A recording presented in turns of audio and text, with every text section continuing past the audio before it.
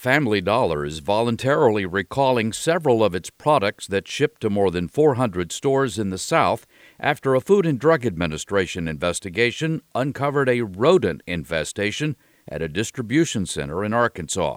The company has temporarily closed the affected locations. Today's homeowners aren't doing home improvement projects at the same pace they were a couple of years ago. A survey by Figure, the finance company, found more than 6 in 10 new homeowners are delaying needed repairs to their homes because of a lack of money.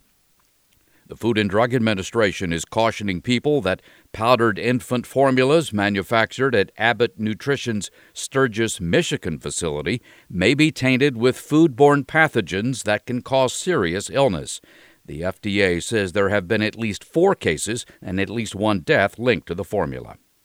I'm Mark Huffman. Learn more at ConsumerAffairs.com.